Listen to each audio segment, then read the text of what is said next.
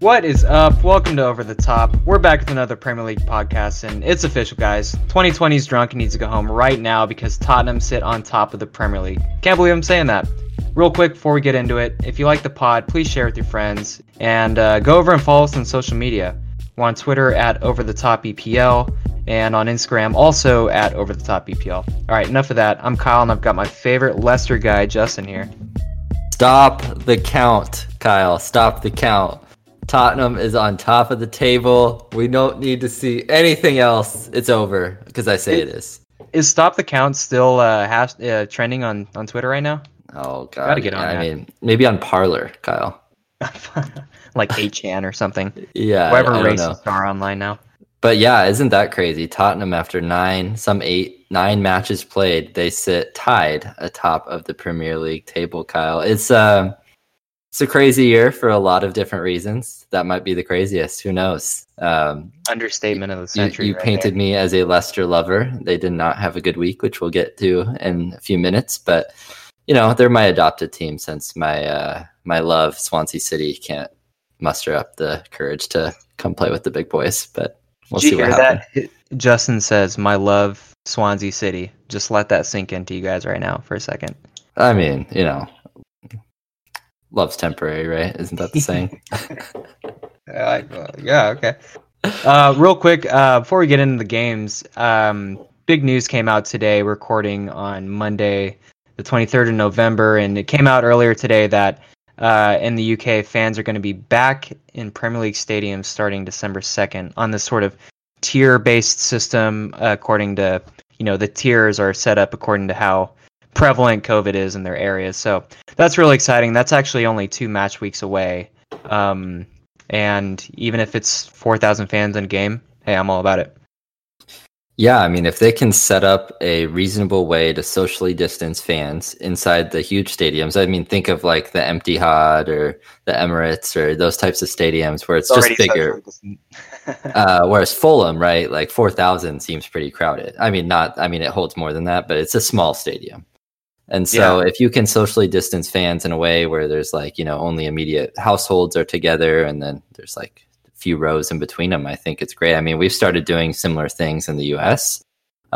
Some states probably have too many fans in stadiums, which is you can pick and choose what states those are, but there's probably that. But there's also like you can probably fit a little bit of fans in there and still be in outdoor stadiums and away from each other. So I think that's great. And, you know, we've had no home field advantage effects really this entire Premier League. I mean, it's been in every sport, but Premier League, you often see tactics change from the road team going in and, you know, that less they're trying to not impose their style as much. And so coming back in and seeing that, or the raucous Old Trafford, if you will, or Anfield going and being scared to play there. I don't know. It could start to slowly make its way back. No doubt. And you mentioned tactics real quick, and I'm thinking about a certain team and a certain manager who would deploy defensive tactics that maybe their fans wouldn't want to see. Now, I'm, of course, talking about Spurs. They're our first game up. They played Manchester City this weekend. You know, I was just really thinking about, okay, would Spurs fans be cool with that sort of defensive setup? I don't know. It'll be really interesting to see because they seem to want attack. It's always been that way. But back to this game real quick. Spurs, what a statement. 2-0 over Manchester City, over a really lackluster Man City team. It's got to be said. Yeah, Kyle, you're a Spurs fan, right? I think you've mentioned that before to me once or twice. Is that correct? Maybe like a little passing comment here and there. So you mentioned that Spurs fans might not want to see that more defensive style and you're used to more attack football. Do you care if you're first in the table? Do you care what style of football you're playing? I don't care. I personally do. I mean, I'm not opposed to defensive tactics, so maybe that's just a me thing. There are probably other Spurs fans that would feel otherwise. You know, Barca fans are probably the same. They wouldn't want to see defensive tactics. But for me, Spurs don't win shit, and I want to see them win. And so I don't care. And this is coming from someone who hated Mourinho, so before he was my manager. But yeah, Jose, this game had Jose written all over it. I mean, Spurs defended in a really deep defensive block. And if you look at the stats, you know, Man City clearly dominated all the all the stat categories really. But when you're watching the game, Spurs just wanted to soak up that pressure and hit City on the counter, which they did again and again, even though they only registered 2 shots on target. I mean, it's a clear strategy we've said throughout this whole season, right? Is you see more teams allowing the other team to possess the ball.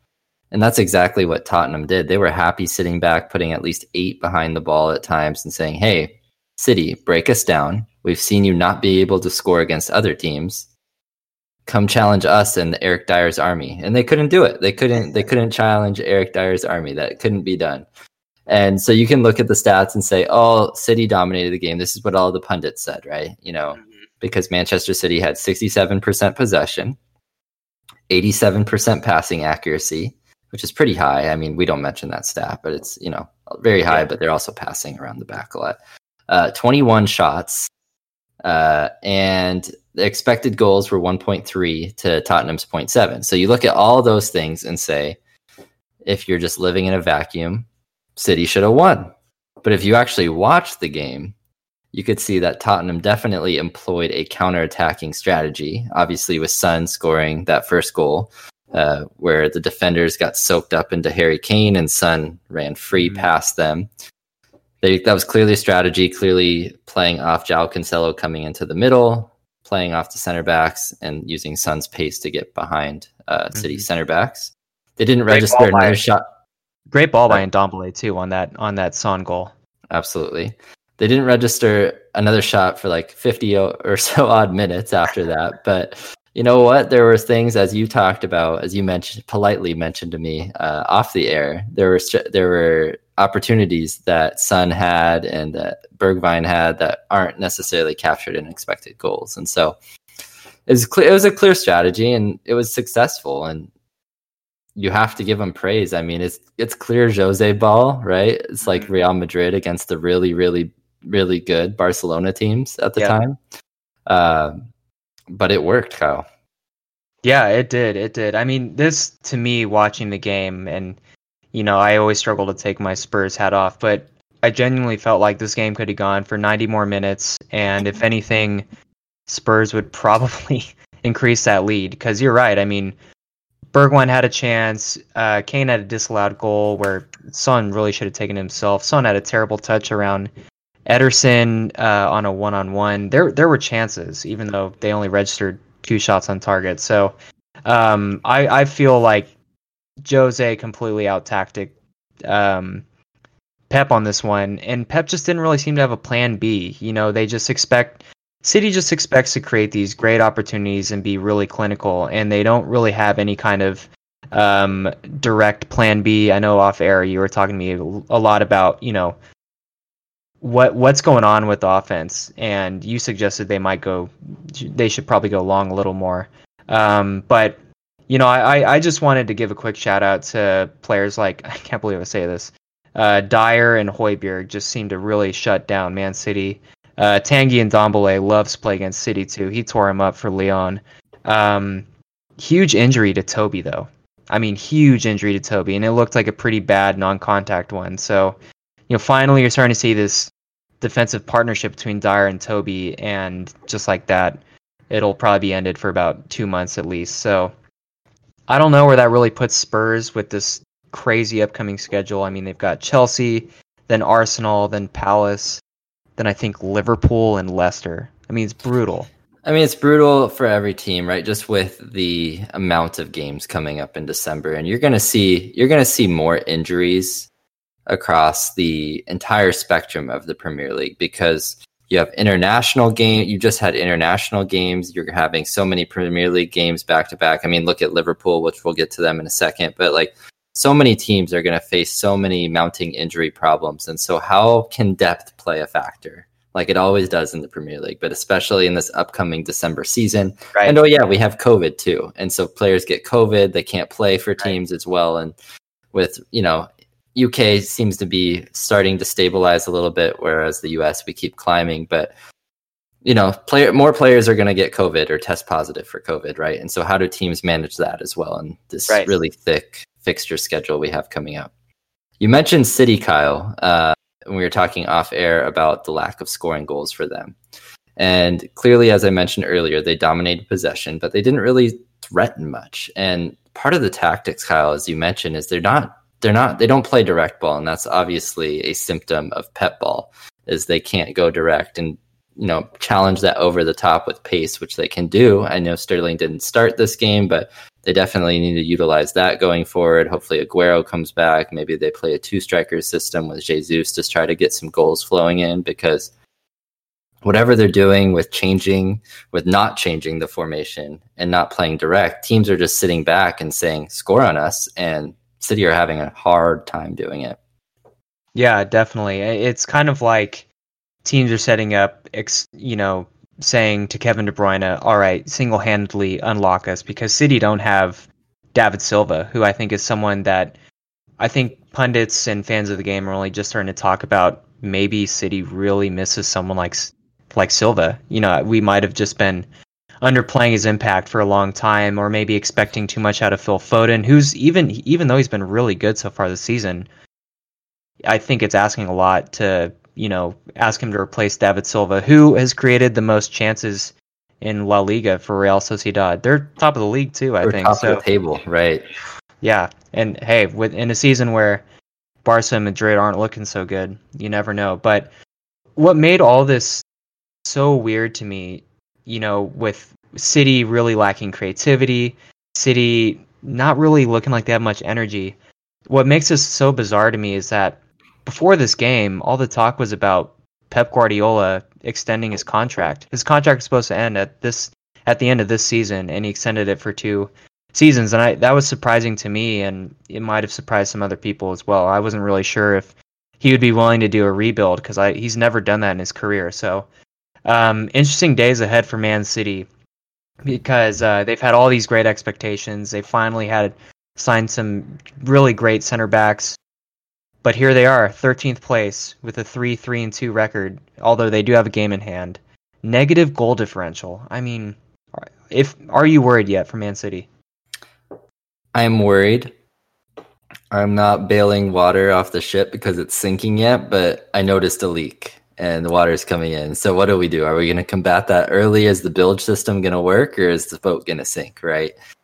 So yeah, I'm definitely worried. I see problems. They haven't shown that they've been able to fix them this season. They do have a game in hand, so if they win that game in hand, they're only a few points down. So it's not like they're out of the race by any means, because no one's running away with it. But there are a lot of concerns. Yeah, you're right. I think Spurs are only 8 points ahead at this point. So really, really not that bad, especially considering the tough run that Spurs have.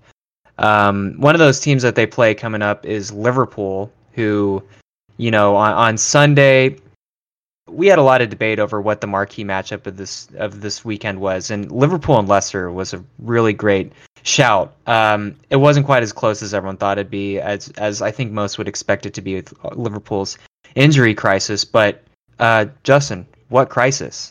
I mean, Liverpool. I mean, who do they have out right now? Well, just by memory, Trent Alexander-Arnold, Virgil van Dijk, another center back. Who else? Joe Gomez. They had Jordan Henderson didn't play this game. I think Fabinho only just came back. Right, he just came back. Mohamed Salah, COVID. Another midfielder. Thiago obviously out. So yeah, it's a lot of players. A lot of really, really good players that we just mentioned. And so who replaced them? Yeah, even though they put out a team that had Naby Keita came in, who got injured. Diogo Jota, I mean, he's been starting, but comes in again and produces more goals, which is crazy to say. But I mean, he's been a wonder signing for them ever since he's come over for Wolves. But yeah, I mean, dominance I expected this game to be a little closer. I'm not surprised that Liverpool won, but goodness, I mean, it's not just that they won 3-0. It was dominant. It was like me playing Kyle in FIFA, where Liverpool had some shots that even went off the post. Like if you were watching this game live, like there were so many shots that like went off the post. Johnny Evans' own goal, Johnny Evans off the post. There's all sorts of craziness around the box, and even though Liverpool only scored 2 goals of their own plus the 1 own goal by Johnny Evans, they had 3.7 expected goals, which means they could have won this game 4 or 5-0. Kyle, it was Leicester got boat raced and outclassed in every aspect of this game. They absolutely dominated, both, anecdotally just watching the game and according to the stats. I mean, Liverpool peppered the goal.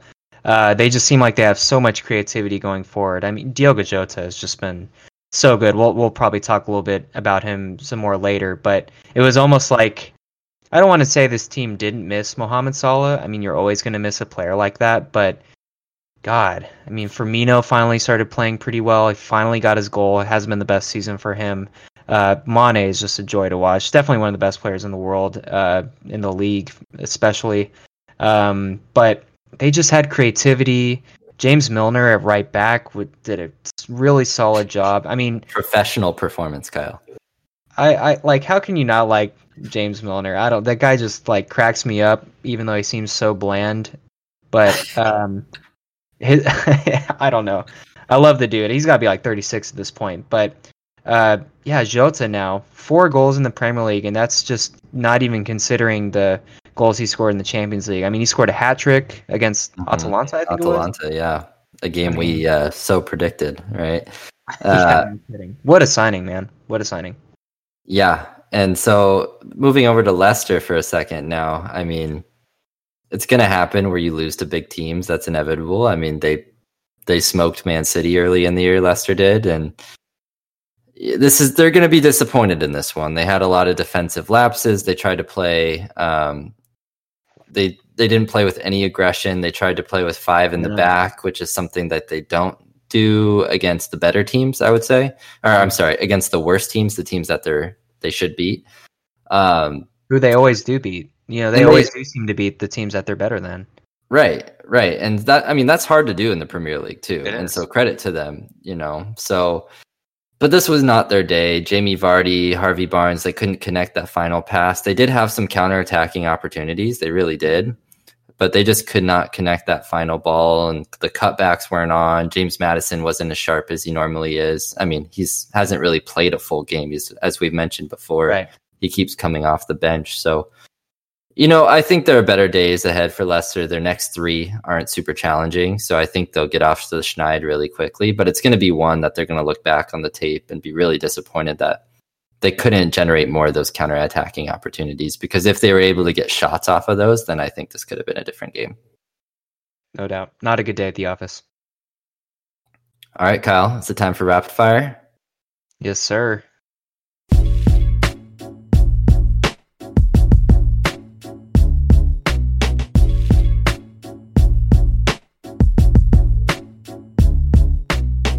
All right, Kyle, first game that we're going to cover in rapid fire, Newcastle 0, Chelsea 2. But it didn't even feel that close, Kyle. No, Chelsea were in total cruise control. I feel like they never even really got out of first gear. This just seemed easy to them. I mean, both on the eye and statistically, Chelsea dominated possession. 71%, had 3 times as many passes. They did have a limited amount of shots, all things considered, but that just shows how deep Newcastle sat in this game. Yeah, Edward Mendy, 1 save. Yeah, had nothing to do. I mean, what was he, counting blades of grass back there? Just seeing timing how quickly Timo Werner could sprint through 10 of the players. I mean, Werner, man, just whenever he sees open field, he just attacks it so well. His pace is electric. He's been a great signing so far. Thiago Silva did not play this game, but clearly didn't need him against Newcastle. I mean, when they saw Joelinton on the start sheets, like, hey, let's throw Billy McGee, 15-year-old from the practice squad, on there. No problem. Yeah. Yep. Huge game for Chelsea next week up against Spurs. So that's definitely one to watch out for. Definitely one to watch out for. Those teams can get a little feisty too, going back over the last decade of matches or so. Yeah, looking forward to that one. Newcastle, no Callum Wilson, no Partey, and Joelinton means absolutely everyone is grounded. And so no goals for them. Negative expected goals when Joelinton's your striker. Moving on to the next game, Aston Villa played Brighton, Kyle, and Brighton coming away with the victory in a very, very entertaining, dramatic match. Yeah, you got to say it was an entertaining match between two sides that are playing pretty well. I mean, I know Brighton haven't really gotten the results that their play is warranted this season, but two great goals from Brighton. Danny Welbeck. Danny Back from the Welbeck back dead. from the dead with a nice chip over the Villa keeper. Martinez has been great so far. Also, a really nice goal by Solly March as well. So a pretty even game, you got to say. Yeah, I was just gonna say fairly even game, and Aston Villa thought they had opportunity at the end there to make it 2-2, but alas, they did not. And Brighton actually getting a win after playing so well for so many games, they actually get a win from it. Manchester United, Kyle's favorite team, plays West Brom and wins against Barcode FC 1-0. Kyle, can we just talk about those West Brom jerseys? I mean, man, I think that's the only thing we say about the team, and that's really the only thing our audience needs to know about West Bromwich Albion is that their normal jersey, their home jerseys are the best ones, and that should tell you everything. Yes. And they all look like barcodes, just with progressively uglier colors. But yeah, it's like bad. It's bad colors to want to be Norwich, and then it's like want to be puke. Honestly, that's the three. What the hell? But really, all there is to say. Actually, there is a huge talking point in this game. But Manchester United totally dominated this match. They deserved it. They far exceeded West Brom's expected goals. A really, really spicy and controversial VAR call on this one. I mean, United got a penalty through VAR call. You got to say it was a handball. It was correct. Mm-hmm. But West Brom was actually awarded a penalty, and the call was reversed because it was decided that Bruno Fernandes actually got the ball in his tackle. He barely nicked it, but we've seen that in some calls so far this season.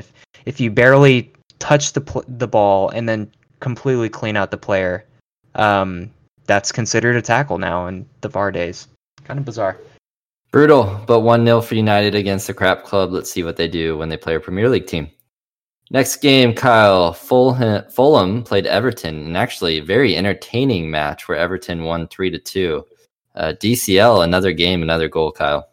2 goals, I think, right? Yeah. Didn't he have 2 goals? Yeah. One of them was kind of a fluky goal, but hey, the really good strikers get those. He has 10 goals so far this season. Crazy. Who would ever thought? Most in the league, with Son not far behind, but great season so far. But Everton they looked a little different this game. Ancelotti deployed 5 at the back, and they actually utilized that pretty well. They were good going forward at the wing backs, but they're just not solid defensively. They're not. No, a lot to be desired there. And Fulham, Kyle, while gave up 3 goals, was that... Man, I'm squinting. I think that was some quality on the Fulham team. Dare I say quality on Fulham? Yeah, you're totally right. Lookman looked good. We all know what Loftus-Cheek can do. Mitrovic, even though he looks like a sausage, isn't a terrible player. Fulham also missed a penalty in this one as well. I think Cavallero slipped on his standing foot. Man. You hate to see it. You hate to see it. Everton, another 3 points, and back to their winning ways. Moving to Sheffield, Kyle, losing 1-0 to West Ham. If you haven't seen, this might be the goal of the week, Kyle, from Sebastian Haller. Yeah, it might be. I mean, I can't even remember the last time Haller scored or even started for West Ham, but here he is because Mikel Antonio, who's not just... Who doesn't love Mikel Antonio? He was out through injury. So Haller, hits a really nice goal with his instep from outside the 18. Great goal. Sheffield United, what more can you say? If you score on Sheffield at this point, game over. They're toast. I don't know. Are you worried? Oh, man, you have to be super worried. I mean, through 9 games, they've scored 4 goals. That's not sustainable. I'm sorry. That's a losing formula. Yeah, not good. Not good for Sheffield. Leeds Arsenal, Kyle, 0-0. And a game Leeds United is going to be really disappointed that they not come away with the win in this one. Absolutely. You got to start with the positive on this one and talk about Leeds. They were really, really unlucky. I think they hit the bar 3 times through, I think, Rodrigo once, Bamford once, Rafinha, I think. They had far greater expected goals on this one as well, if you're a fan of XG. Quick shout out real quick to 2 players. Rafinha, who this is my first time really seeing him. Man, he looks like a player right there. And Rodrigo, you got to say is probably the team's best player. He's just He's been missing for Leeds for the past few weeks with the COVID designation and getting back into fitness. And so that team, I mean, they're just more dynamic with Bamford, Rafinha, Jack Harrison all in there for them. Calvin Phillips is back for Leeds now too. And so, I mean, as we've said, they're going to be an exciting team, topsy-turvy, but I mean, they're going to stay up. I mean, look at the quality that they have. No doubt. I mean, they just bullied Arsenal on this one. And talking about Arsenal, you got to say, first things first, this game totally changed when Nicolas Pepe, their record signing, decided to headbutt Alioski, I think it was. I don't know what the hell is. I mean, of course, Alioski goes down. You made a meal of bloody murder, but come on, you know you can't do that, Pepe. Which, wow, what a flop so far. What a flop. 72 million pounds. Yeah, I mean, a flop on the play, and then a flop signing for Pepe too. I mean, 72 million for that. I mean, you could argue that Erling Haaland for Borussia Dortmund for 20 million was a lot better. But besides that, not mentioning my favorite team and all, yeah, I mean, it's been disappointing for Arsenal all around. 9 goals in 9 games. I mean, we just mentioned DCL has 10 goals, so obviously Everton have more. One player, you could name Spurs players that are equaling that production as well. And so, you know, is Arteta doing enough? Is it the players? Is it the style? Like, what's going on? Because Aubameyang was a prolific scorer for years and years and years now, and now it's just been a sack of disappointment. So not sure what's happening there, but it's bizarre. I mean, Aubameyang was my pick to, you know, claim the Golden Boot and score the most goals this season. He's had 7 shots on target all season, 2 goals, one of which is a penalty. Yeah, it kind of makes you scratch your head. What's going on here? The expected goals is low. I mean, Arsenal they look blunt. It looks like they lack an attacking center mid, which I can't remember any point in my life where that's been the case. Yeah, they don't have. If only they had Mesut Ozil as a center attacking mid to come in and play. Burnley versus Crystal Palace. Burnley getting their first win of the season. Chris Wood goal gives Burnley that win. Great success. Say no more. All I'll add about Palace is no Zaha, no party. I mean, really. Whenever they miss him, they miss their cutting edge, they miss their drive, they miss their danger man. Yeah. I mean, Palace, when you score early on them and force them to actually retain the ball, it's a totally different story where when they can pull a Tottenham and just sit back and counter. And so, yeah, it's that's the strategy. Score early. Easier said than done, I'm sure, though. Wolves Southampton, last game. That was the Monday afternoon game for us over on the West Coast, 1-1. You know, I don't have a lot of thoughts on this game. As good as that game was, Kyle, I don't come away from that thinking anything different, besides they're both probably top 10 teams this season. Yeah, no doubt. I mean, when you say something like that, it almost sounds like a slant on these teams or on this game. That's not the case. It's just, you know, this only confirmed what both you and I think about these teams. A lot of quality, both play good stuff, but they're both solid at the back. And that's it for all the games. But, you know, it's crazy, Justin. I was thinking 9 games played. That's already about a quarter of the season gone. And I know it's early days and it's way too early to call anything significant, but I think it'd be fun to give out some early season awards.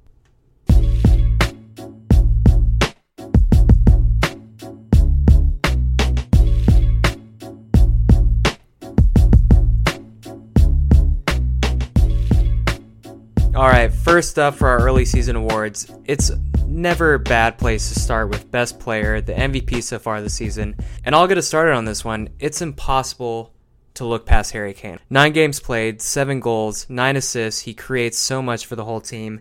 Him dropping deep and creating space for Son to run into has been the core of Spurs' success going forward this season. I don't think anyone expected him to be able to take his game to another level quite like he has under Mourinho, but it's been a joy to watch. Harry Kane, for me, has easily been the best player so far this season. My player of the season was Ollie Watkins. I mean, 6 goals in 8 games. What more can you ask for?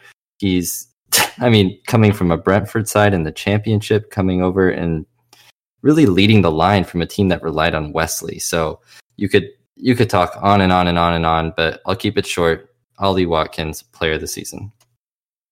All right, Kyle, we're going to move on to sad player, which is just like the most disappointing player throughout this young Premier League season. And I'm sure you'll be happy about this. I'm going to choose an Arsenal FC player, and that is Pierre-Emerick Aubameyang. Actually, you could choose a lot of Arsenal players, but Pierre-Emerick Aubameyang, 2 goals in 9 games, played almost the entirety of all 9 games, 1 goal from open play in the opening, 0.22 expected goals per 90, including the penalty. So he's not creating chances. He's not finishing chances. And for a striker making big money off his new contract, it's just not good enough for an Arsenal team that aspires to be Champions League, Kyle. Yeah, couldn't have said it better myself. I'm personally shocked. Aubameyang was my pick for top scorer this season, but he's not getting in these good positions. He's also doesn't really have much service, so maybe this is a little harsh, but when you're paid like that and when you're a player like Aubameyang, you got to do better. My pick, according to our expectations, has got to be Paul Pogba. I know he hasn't played a few games, but he's been pretty non-existent all league, the entire season, and he's presenting a problem with Donny van de Beek coming in, who's a great player who can't even get into the team. And when Pogba is the reason that he's being left out, that's an issue because he's given me nothing, honestly, which is disappointing. Moving on to best team, Kyle. Who is it? Who are you going to choose? Is it you're going to shock me or surprise me, or you're going to come out swinging with your homer? No shocks here, and I think this is going to be the end of me being a homer. But come on, man, you got to go Spurs. They're top of the table. They've played some good.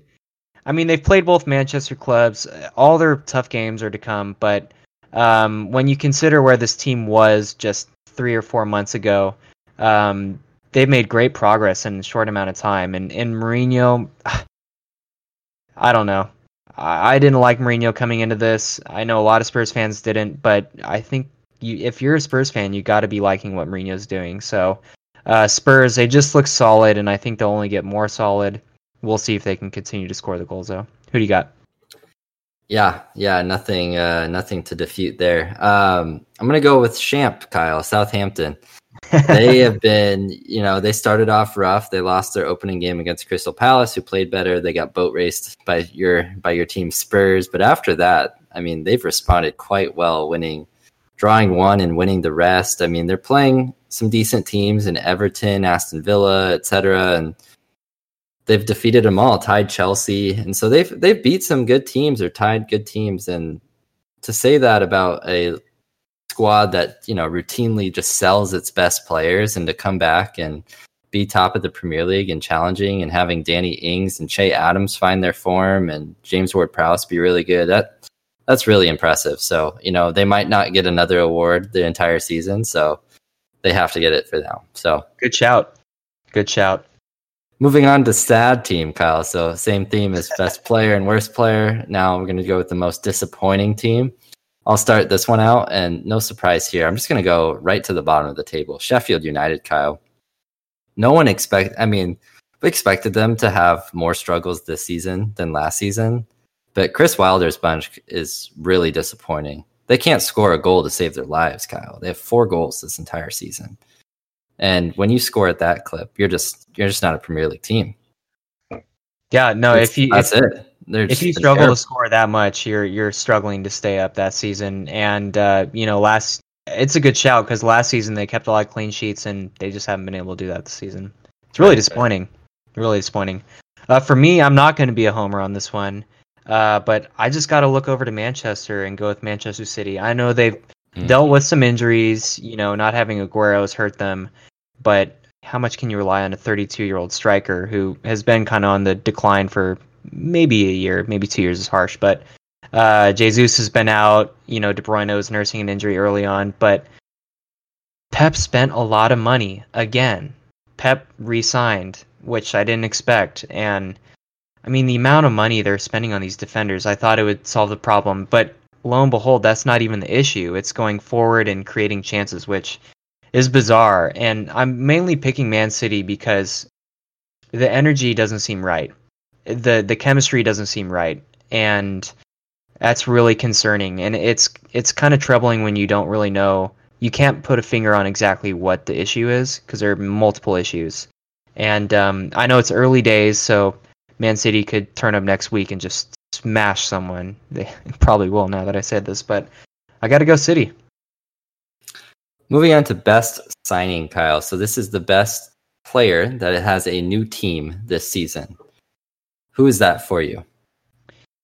Well, there are a lot of good options on this, and this is my toughest one to pick personally. It was tough. Like 4 players. Because I think it's going to be unfair to leave out a few of these players. You know, I was toying with the idea of Højbjerg, of course, but I'm not a homer here. Right. But I was thinking about who has made the greatest impact on their team, maybe, you know, standing up against what was expected, and Diogo Jota has just completely overexceeded all expectations. I mean, how do you break into a forward line like that?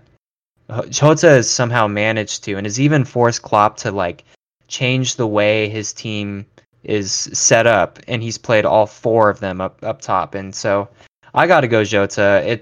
I can't believe it's money well spent, because we were all saying he was way overpriced when it happened.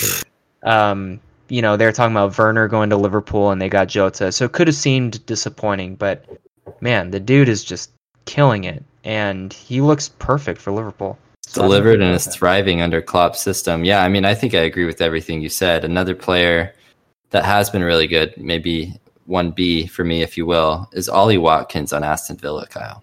Oh, that's a good one. Coming in from the Championship from Brentford. Team, I told you preseason, they had a lot of good players that are going to come to the Premier League now. And 6 goals in 8 games for them. Beating Liverpool, big reason why.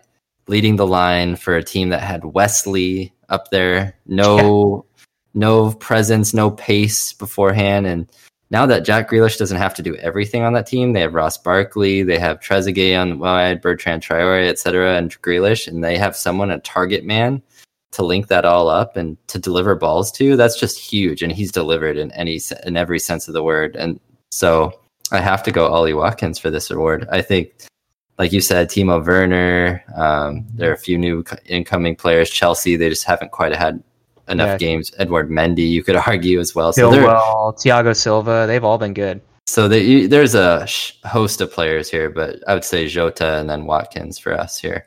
Last one, Best Manager Award. So who has done the best job navigating this early COVID season?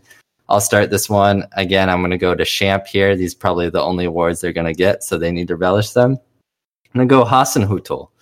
I mean, the way that the players can back you and you can respond after a 9-0 drubbing to Leicester City, bottom of the Premier League last season, come back and finish comfortably like 14th or something, which is a miracle considering where they were at the time.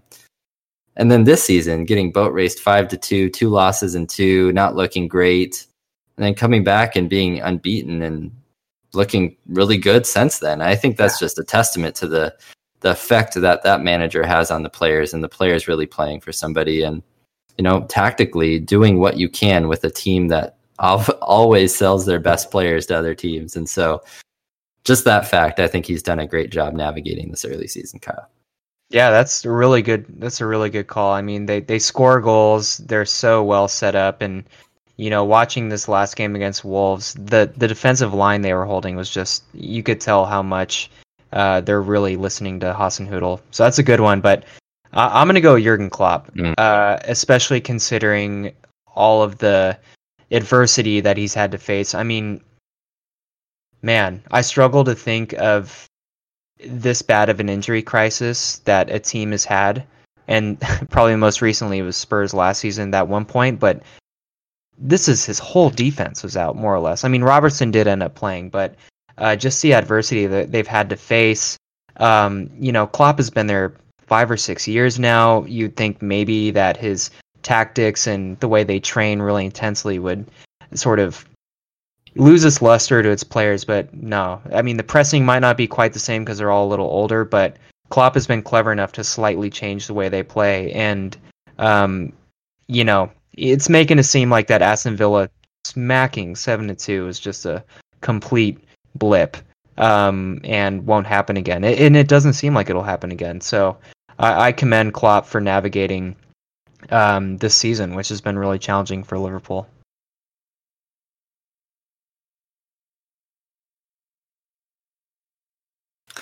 All right, Kyle, as we do every Champions League week, we hand out our picks. We're just going to go quick this time and just give you our scores real quick. But just for those of you keeping track at home, we're giving points for if we get the correct scores or not.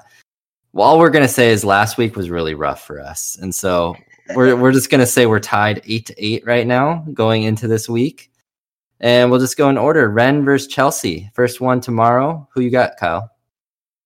Oof! In this one, I'm trying to put myself in Frank Lampard's shoes. He's got to look forward to Spurs, so I think they're going to rest a lot of players and draw 1-1 to Rennes. Who you got? I think it doesn't matter, and they're going to win 2-0 still, despite resting some players. I mean, they're not playing Kepa, who's going to score on them? That's true. Moving on, Manchester United versus Istanbul. I think United's going to avenge their loss with a Bruno Fernandes penalty and win 1-0. Kyle, who you got? I just couldn't resist something spicy on this one, and I'm going to go a 2-1 loss to Istanbul Başakşehir here. United are so hot and cold, I can't seem to follow up 2 wins, win back-to-back. So Ollie sack race meter heating up after that. Olympiacos hosting Manchester City. Kyle, is City going to get the win here? They are, and I keep on predicting in these Champions League games that City's going to come out and just blow away a team, finally show up and just score just a bag of goals.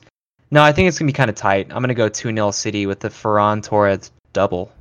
Ooh, double from Ferran. A brace for Ferran Torres. Yeah. I'm going to go 3-1 City. I think this is one that lackluster Olympiacos side. City finally get off the schneid a little bit. Aguero's going to get some minutes, I think, in this game. And hopefully we see some goals. And lastly, Kyle, Liverpool hosting Atalanta. We both had some spicy takes last time we predicted this game. Does Atalanta pull the upset? Well, you just mentioned hopefully we get goals in City Olympiacos, but this is a game where I think we'll get goals. And we got it last time, but all from Liverpool 5-0. Who would expect that? But Atalanta is great going forward, and I expect this one to be more representative of that. I'm going to go a 2-2 draw, Liverpool and Atalanta. I think they're going to struggle with all their injuries to this insane pressing, high-octane style Atalanta has. Close. I have a very similar result, but I have 2-1 Liverpool. I think they're just going to squeak by, and I think Atalanta is going to create a lot of chances, but somehow Liverpool's duct tape backline is going to save the day and get the job for them. So we differ on quite a bit of games here, unlike last week. So somebody has to be winning, right? Yeah, we're not going to be tied by the end of next week. So just got to shake it up a little bit and be spicy. So, I'm especially United losing. That would just be hilarious. No matter if my head is telling me one thing, my heart's telling me another. But it should be interesting. Any last words for our audience? That's all we have for this week. Just don't expect too much from Champions League. This round and last round were pretty unexciting. I don't know, no real sexy matchups. So I'm sure if you're a Premier League fan like me, I'm more looking forward to next weekend because some big matchups. Absolutely. What about you? I'm gonna give our viewers some free 2 bonus picks right now that are outside the Premier League. First one, Dortmund over Club Brugge, 11-0, and the second one. Seattle Sounders in the MLS, Kyle, host LAFC in the playoffs of the MLS, and I'm going to go 2-1 Sounders in that matchup. Got to support the home team. Sounders are the 2 seed, LAFC the 7 seed, without Carlos Vela, right? With Carlos Vela, without Golden Boot winner Diego Rossi. It looks like. Okay. So we'll see what happens there. But for Kyle, we wish you a happy Thanksgiving, safe stay-at-home travels, if you will. And we will see you next week talking about all the spicy Premier League matchups. Take care.